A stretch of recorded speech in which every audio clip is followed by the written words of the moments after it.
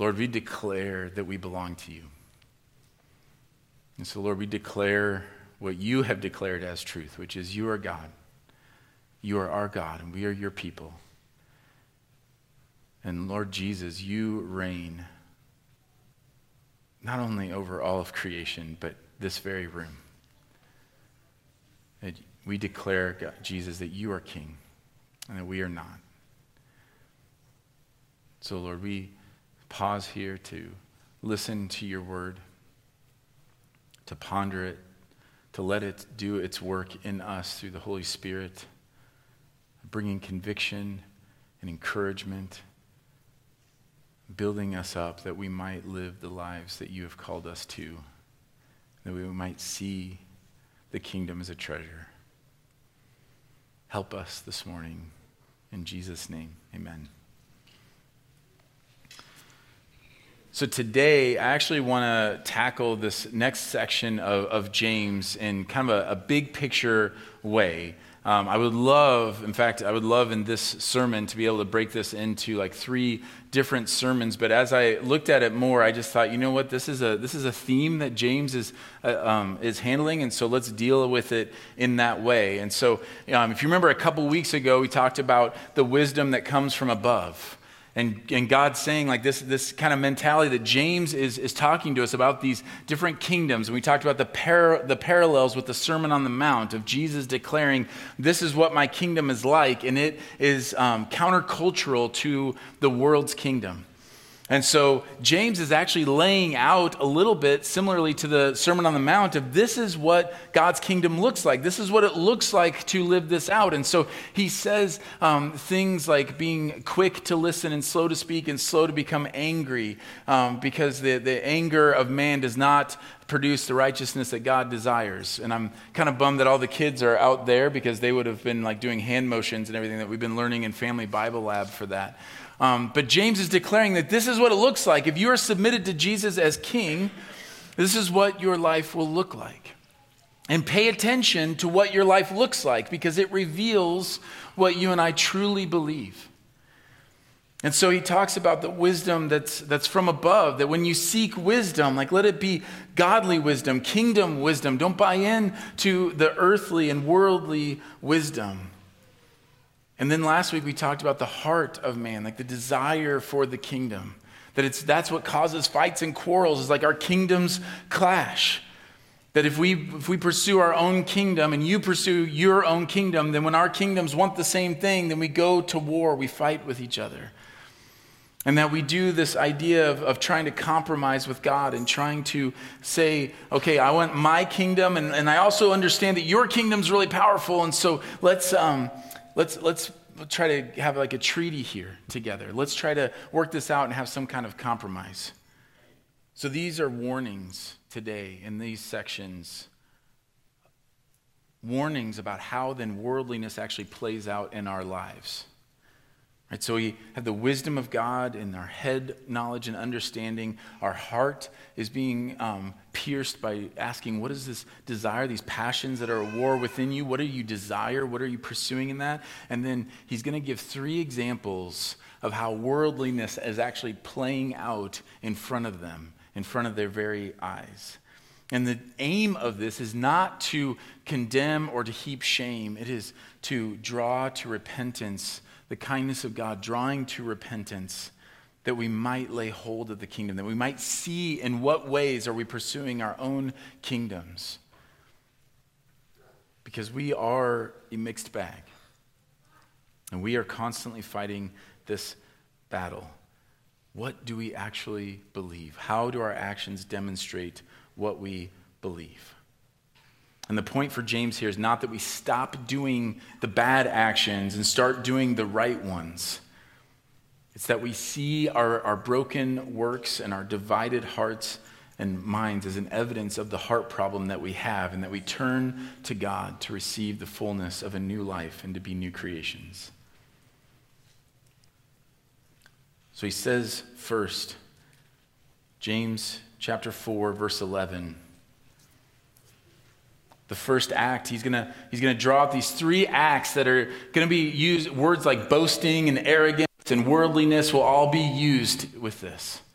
All right, so he's going to be declaring this at this time. He's going to be saying, listen, you're going to be boasting in your arrogance, boasting in your kingdom, boasting in your power and your ability. And he's going to lay this out as examples of how we do this and with the desire of calling people to repentance. So he says, first is this boasting and arrogance of feeling our own self-righteousness playing out and judging one another. He says, do not speak evil against one another, brothers. The one who speaks against a brother or judges his brother speaks evil against the law and judges the law. But if you judge the law, you are not a doer of the law, but a judge. There is only one lawgiver and judge, he who is able to save and to destroy. But who are you to judge your neighbor? So again, we see the parallels. The Sermon on the Mount, when Jesus says, do not judge. And he has a whole section about not judging. And this gets used and manipulated. It typically gets ignored by those who are self-righteous, and it gets abused by those who have a different kind of self-righteousness and like to judge judgmental people. And we talk about this all the time, that there's just our world is full of judgmental people and people who judge judgmental people. That's it. Those are the two categories of people that we have. And so we have to acknowledge that and realize that if we speak evil against one another, that we're doing something really specific here. What James is saying is when you do that, you're actually bringing judgment. You're casting judgment on your brother. And when you do that, you are putting yourself in the position of the judge, the interpreter of the law, the giver of the law, and the judge of the law. And he says there's only one lawgiver. There's only one judge. So who are you to judge? And in case you were wondering, it's not you. James wasn't following that up with, and it's Steve over there in the corner, he's the guy. No, it's God. It's a rhetorical point of we all know there's one lawgiver. And yet, what we see playing out often in the church is an act of boasting and arrogance that we are the judge of the law, that we understand perfectly the law, that we understand how people are, what their motives are, what their actions are. And we see this throughout Scripture, the importance of our words. Do not speak evil against one another. And it's not just that you're speaking evil, it's what that reveals. And by the way, we don't just judge others as guilty, we then judge ourselves as innocent, or at the very least, better than others. Jesus points this out in Luke 18. He also told this parable to some who trusted in themselves that they were righteous and treated others with contempt. 2 men went up into the temple to pray, one a Pharisee and the other a tax collector. The Pharisee, standing by himself, prayed thus, God, I thank you that I am not like other men, extortioners, unjust, adulterers, or even like this tax collector. I fast twice a week, I give tithes of all that I get. But the tax collector, standing far off, would not even lift up his eyes to heaven, but beat his breast, saying, God, be merciful to me, a sinner. I tell you, this man went down to his house justified rather than the other. For everyone who exalts himself will be humbled, but the one who humbles himself will be exalted. Now, it would be interesting and fascinating to see this in a real-life scenario. And my guess is if you had an exit interview with that Pharisee, that he would not immediately say, oh, you are so right, I was being really judgmental. My guess is that he wouldn't see it. I'm guessing that he would walk away saying, I wasn't being judgmental, I was just thanking God and stating facts. All those things that I accused him of, he does. And all of those things are wrong. He might even get into a debate with you, saying what are you saying that those things are okay? Are you saying that those things aren't against God's word? Listen to how he would use truth as a defense for the self-righteousness that will end up destroying him. Be mindful of this. And we look at that story and we immediately think, my guess is if I just took a poll right now and say like, man, how do you feel about the or about the Pharisees' actions and the words that he said about the tax collector? I think most of us would feel some version of that's gross. That's repulsive. That's horrifying. But what happens in our hearts when these real life moments come up? See, think about what's the belief that's actually playing out for the Pharisee in that moment. The belief is that righteousness in heaven is about doing more good than bad, and that we're graded on a curve. Like usually if you ask somebody, like, do you think you're going to go to heaven? Why or why not? The answer that most people in our culture give, even within the church, is it's about trying to live a good life. I want to do more good things than bad things. And we think like, okay, that's the plan. Most of us are self-aware enough to know that we're not perfect, but what do we do when we say like, okay, well, I know I'm not perfect, but at least I'm not like them. At least I don't commit that sin. At least I don't do that thing. It could be so much worse. And we end up declaring with our actions and with what's going on in our thoughts that righteousness is about doing more good than bad, and that we're graded on a curve. And if we're graded on a curve, then I don't have to actually be good. I just have to be better than you. It's like the old joke about if you're going camping with a group of friends, you don't have to be faster than the bear. You just have to be faster than one of your friends. If the bear's chasing you. If the bear's not, then it's a moot point. But the idea is that we do this all the time. We do this a lot, church. I hear it. I see it in Facebook posts. I hear it in my own heart. And we need to be mindful of what James is saying here. Do we not see this everywhere? Do we not judge the actions of others and call it speaking truth, boasting in our own understanding of God's law? Do we not judge the motives of others, boasting in our understanding of the heart of man? Do we not create a law unto our own selves and form it, even often from Scripture, quoting Scripture, but we form our own law and then judge and condemn others for not obeying the law that we created?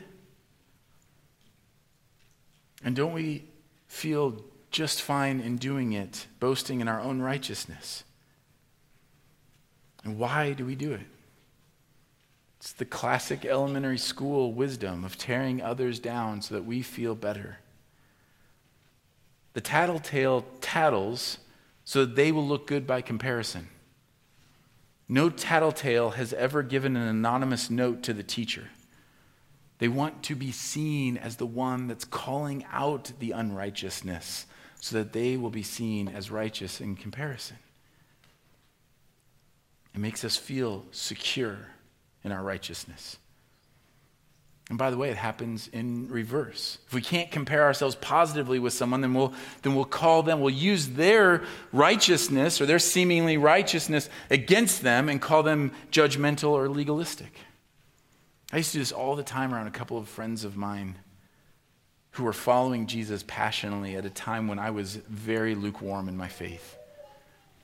And their following of Jesus made me feel uncomfortable.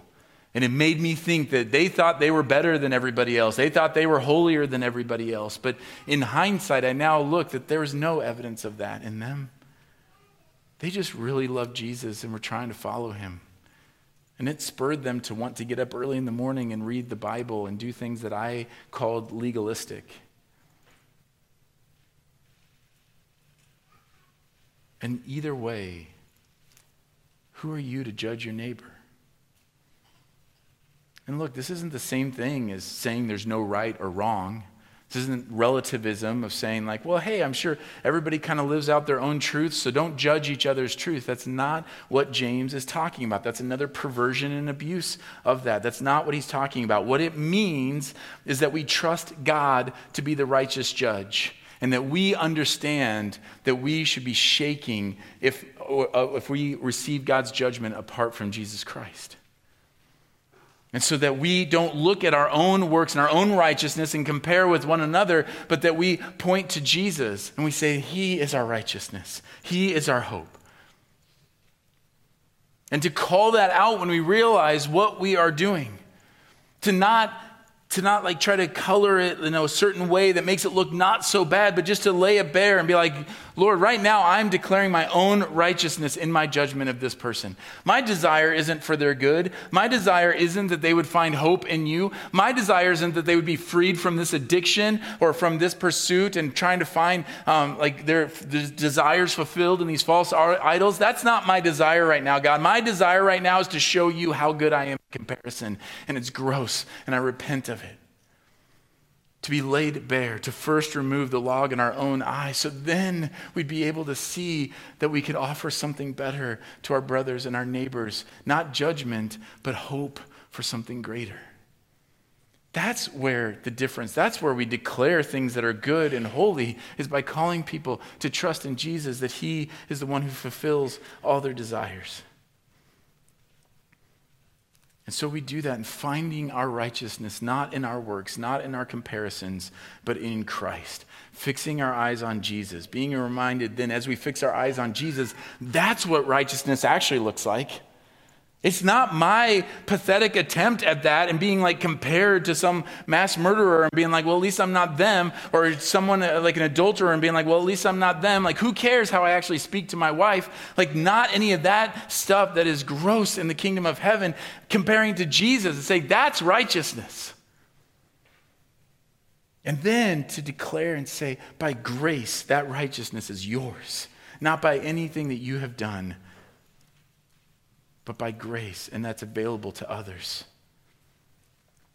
And then to realize that that righteousness that's been given to you is what you and I are being formed into. That's the power of God through the promise of the Holy Spirit, that he says that righteousness that you see in Jesus has been given to you, and he promises that he will complete this work and turn you into that. Which is incredible.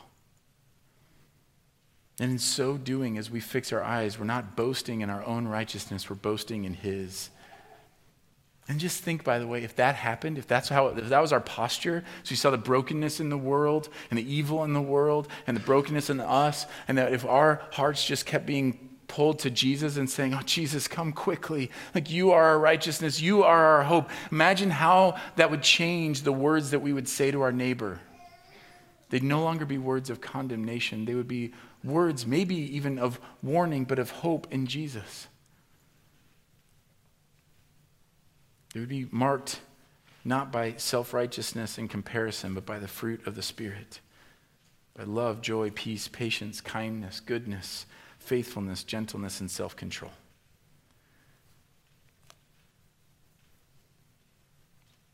The second one that he gives here is in verse 13.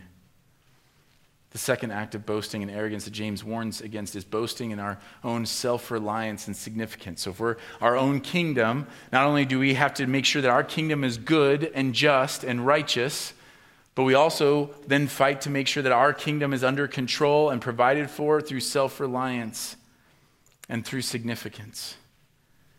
And he says, come now, you who say today or tomorrow, we will go into such and such a town and spend a year there and trade and make a profit. Yet you do not know what tomorrow will bring. What is your life? For you are a mist that appears for a little time and then vanishes. Instead, you ought to say, if the Lord wills, we will live and do this or that. As it is, you boast in your arrogance, and all such boasting is evil. So whoever knows the right thing to do and fails to do it, for him it is sin. So there's another situation that he is calling out in the church. And some of this seems really normal. Like, what could be more normal than somebody who's a merchant or a business person to say, hey, we're going to go do this thing. We're going to move to this town. We're going to set up shop. We're going to sell things. We're going to make money. But notice that what James is talking about is those aren't the things that are evil. There's a boasting that's happening here. And there's actually two boasts that we see that he's confronting. One is that they're boasting in their view of the future. thinking that they had control, saying like, because of our skills and our ability and what we know, this is what's going to happen. We're going to go and we're going to make money and we're going to dominate that area. We're going to make our money and do whatever we want. We will be able to take care of ourselves. So they're boasting in their understanding of how the future, to be able to control things that they do not have control over. And the second is boasting in their view actually of themselves, thinking that they have a significance and apart from God, that this is our identity. This is how we will claim our significance, is by going and making money. And what we find is it's not actually about making plans. It's about putting our hope in our plans, about idolizing our plans, about putting our rest and our trust in our ability to make plans and to make those things happen, to making that the focus of our lives, setting our life about like a path and saying, this is what I want to achieve in my life. And I'm going to go about and I'm going to do it. Right now, and we've got, I have a senior, and so like this is very mindful to me as I listen to his friends. They talk about what are they going to do? What are they going to do with their lives? And many of us remember what that was like to say, okay, what's next? What am I going to do? And some have very clear goals about what they want to achieve, and others aren't so sure. But there's a question of the heart in there. That if you make your life about setting these goals and about trying to control things that you can't control, it's silly. James is pointing out you can't make any of those things happen. And even if you could, it's all here and gone in a moment. Like even if you could control all the things that you want to control and make all the things happen that you want to make happen, they will be gone. They're like a mist. They're just gone. And ultimately, we live in those ways as though we are the main character of the story of our own kingdoms. And this describes so many of us as we just say, well, this is my life, and I want to live it in a way that's pleasing to God, but it's my life, my kingdom, my plans. And James says that is boasting and arrogant and evil. You're trying to live in two kingdoms, and it doesn't work. What's the answer then? Don't think about wanting to have a meaningful or significant life. Don't ever make any plans. Don't ever set any goals. I will tell you, when I was younger, I would have loved to hear that. Be like, see, I don't have to have any plans. Perfect. God loves like people who are just, able to just fly by the seat of their pants. Awesome. That's not what he's saying. The problem isn't our search for significance or making plans. It's where we find our significance and who we think has our plans. See, God offers something better. The good news is that he knows our future. He orders our steps, and in him we find our significance.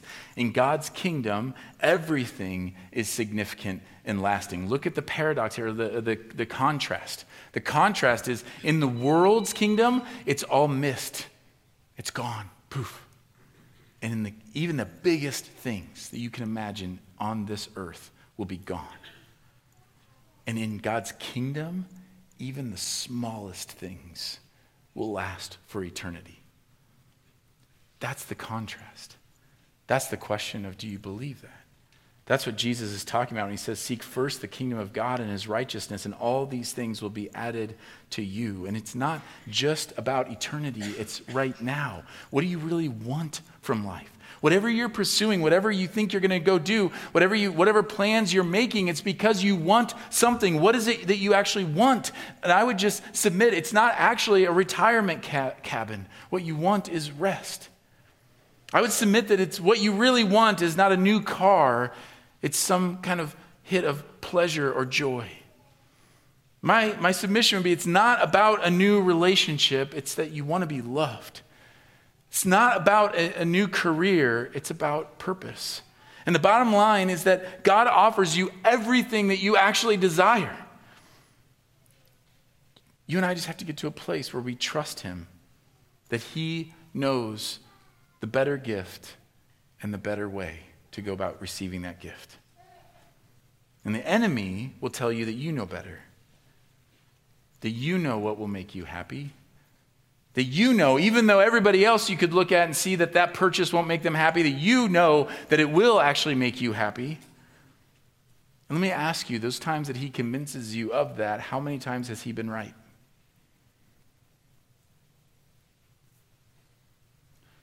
See, he paints a picture of God as an overbearing, miserly, stuck-up boss that demands that you do everything his way or else. That's the picture that Satan paints.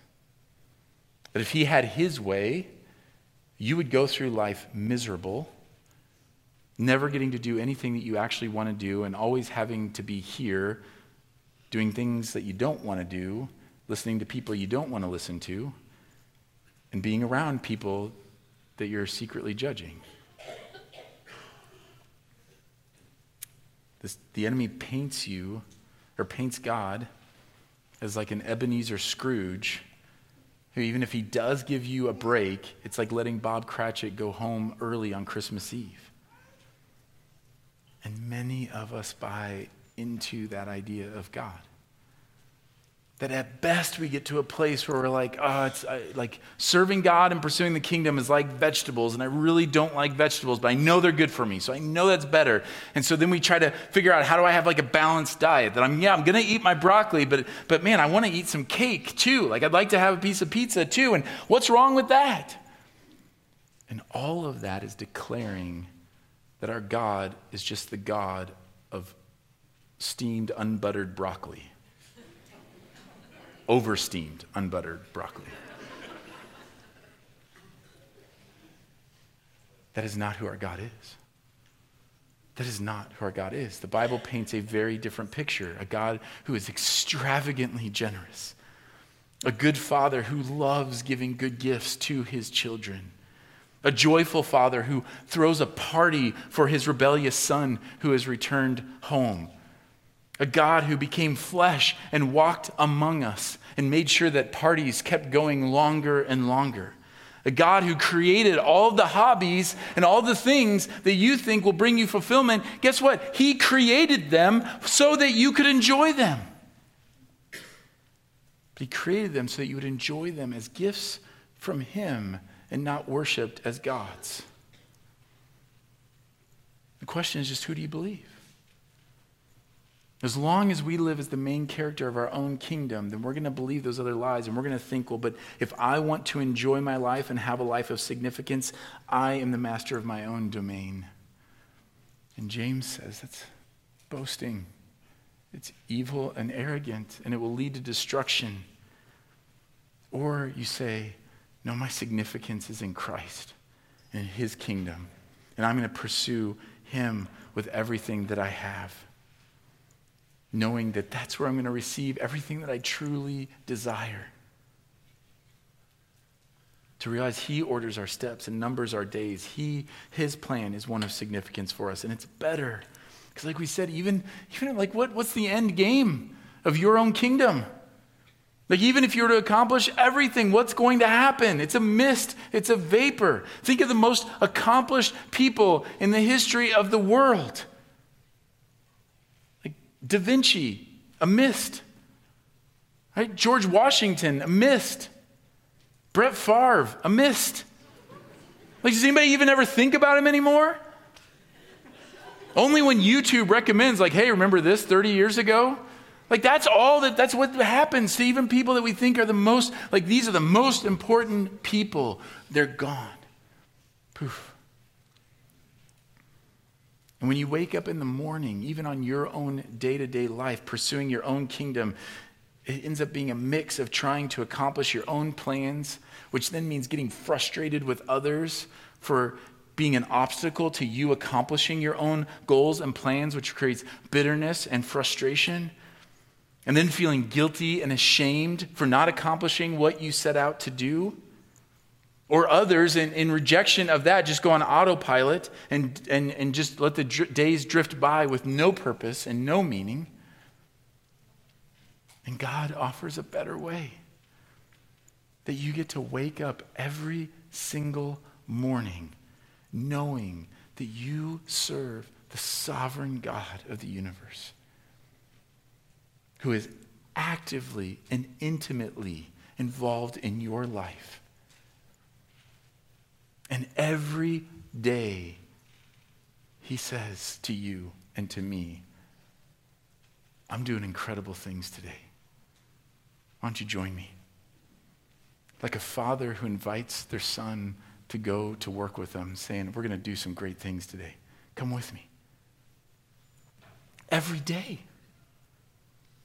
And I would just submit, if we did all that God asked us to do in a day, if you just could have one day where all you did was what God was asking you to do, what he was calling you to do. Maybe it's getting up, eating breakfast, going to work, loving your coworkers, sharing the gospel, maybe with someone, like pointing to him, loving your kids in the way that you've been called to love, just doing, maybe serving in the church family, whatever it is, but only the things that he asked you to do, nothing more and nothing less.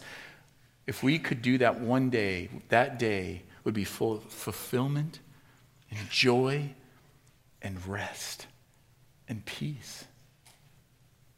Our days brimming with significance. Not because our circumstances would all be easy, but because our rest and our hope and our peace is in him, abiding in him. Listen, the reason we're burned out is not because God is asking too much of us. It's because of ourselves. It's because we're trying to balance two kingdoms, and it's hard. It's hard enough to do all the things I think I should be doing in my own kingdom, and then I got to do what God is wanting from me. But that's what Jesus says, seek first the kingdom of God, and all these other things that you think you're pursuing, that you desire, those are going to be fulfilled too. He's extravagantly generous and gracious and patient. And that's why he says, if the Lord wills, we will live to do this or that. It's not a flippant statement or an add-on or some way to appease God so he doesn't think we're boasting or being evil in any way. It's just saying like, man, this is what it looks like for me when I'm functioning well. I always like to give that caveat, lest you think that this is like every day I hop out of bed like this. No. But the days that I do, it's like, hey, this is what I think I'm supposed to do today. This is my plan for today, God, if you will. Like I'm going to try to run these errands. This is what I'm going to do. But you know what? If you interrupt me at the grocery store and give me an opportunity to share the gospel with somebody, like your will be done. Like if I go wherever I'm going, whatever I'm trying to accomplish or whatever, like I'm one that's trying to be moved by God in the moment and saying like, listen, Lord, your will be done. Each day is significant. And if you know the right thing to do and you don't do it in that moment, that's what James is talking about as sin. But we could say the opposite. For anyone who knows the right thing, and you say, like, this is what the Lord is moving in me to do, and you do it in faith, for you it is life.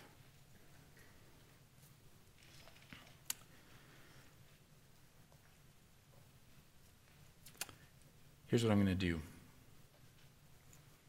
There's one more. It's this awesome warning to the rich, and it's heavy. And I don't want to rush it. But I feel like the Lord has said what he needs to say today. I feel like we're where God wants us to be. So in a very real moment, real time, I didn't even notice that was an illustration of the thing right now. Anybody else catch that? I'm just sitting here, sorry, this is all real-time processing. I've said before to people, like my brain is going like a million different directions all at once. It's just like the curse, I guess, and a blessing at times. But in this moment, I'm sitting here thinking like, okay, Lord, do you want me to do this? And I'm feeling like, no.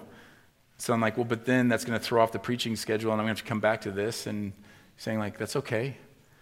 And so then I realized, oh wait, this is actually an illustration of the thing that we're talking about.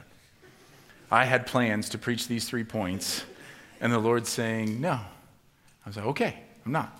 Don't worry, Jeff, this doesn't mean you have to preach something different next week. Even in the moment, he has given graciously like the plan forward. And I'm not concerned about this right now. We're going to come back to James 5, 1-6, because I do think it's a really important and a complex issue for us in our culture. But here's the reality of what we want for today. That our God is a good and gracious Father.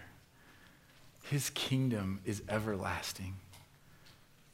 And his desire for us is to participate and become heirs of that kingdom.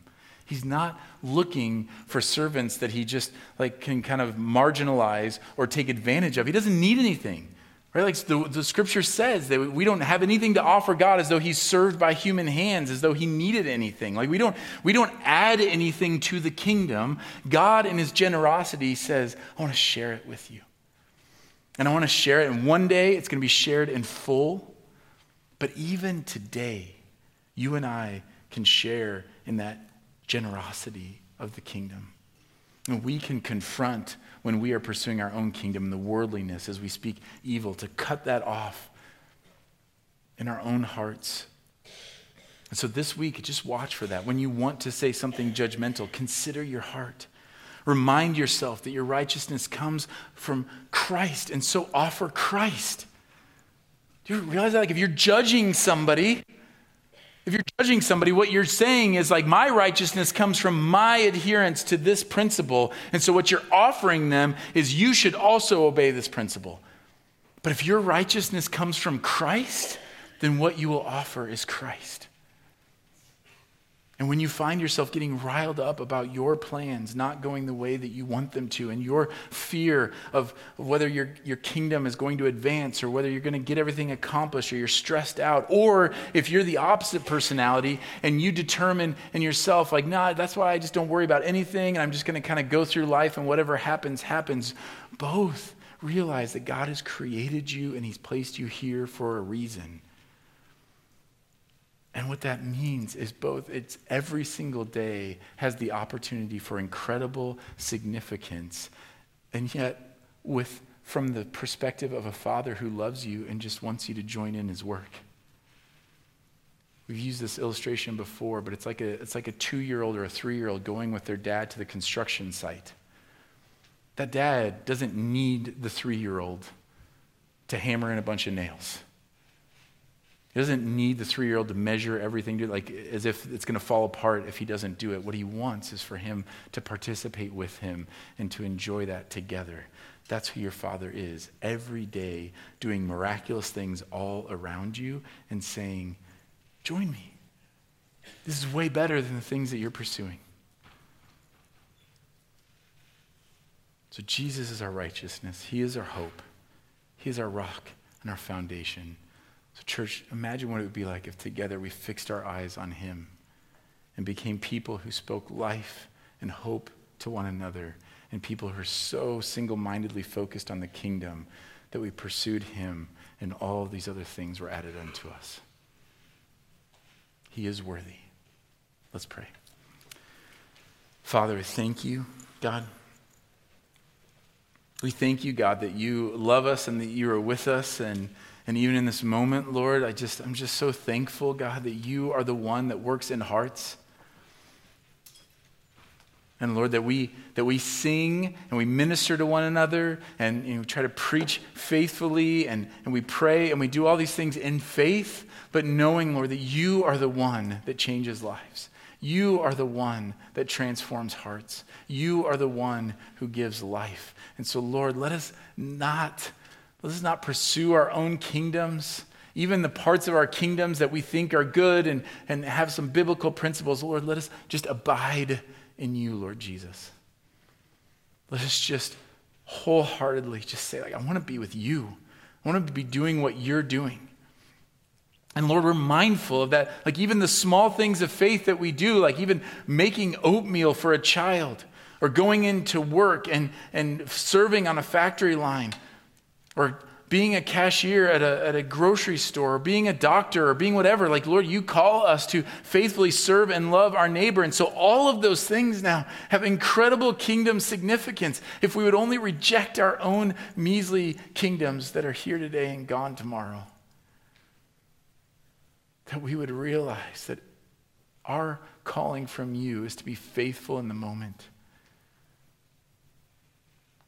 It is not us trying to think up all the big things that we could do for you or for our kingdom or anything, but to rest in you and trust you and to be faithful to what you have put right in front of us, and to do that day after day, moment after moment, abiding in you, feeling your presence, feeling your pleasure, and experiencing the joy and the peace and the abundant life that you have for us. Lord, we repent and ask for your forgiveness for pursuing our own kingdoms. And we just say, Lord, you are better. We want more of you.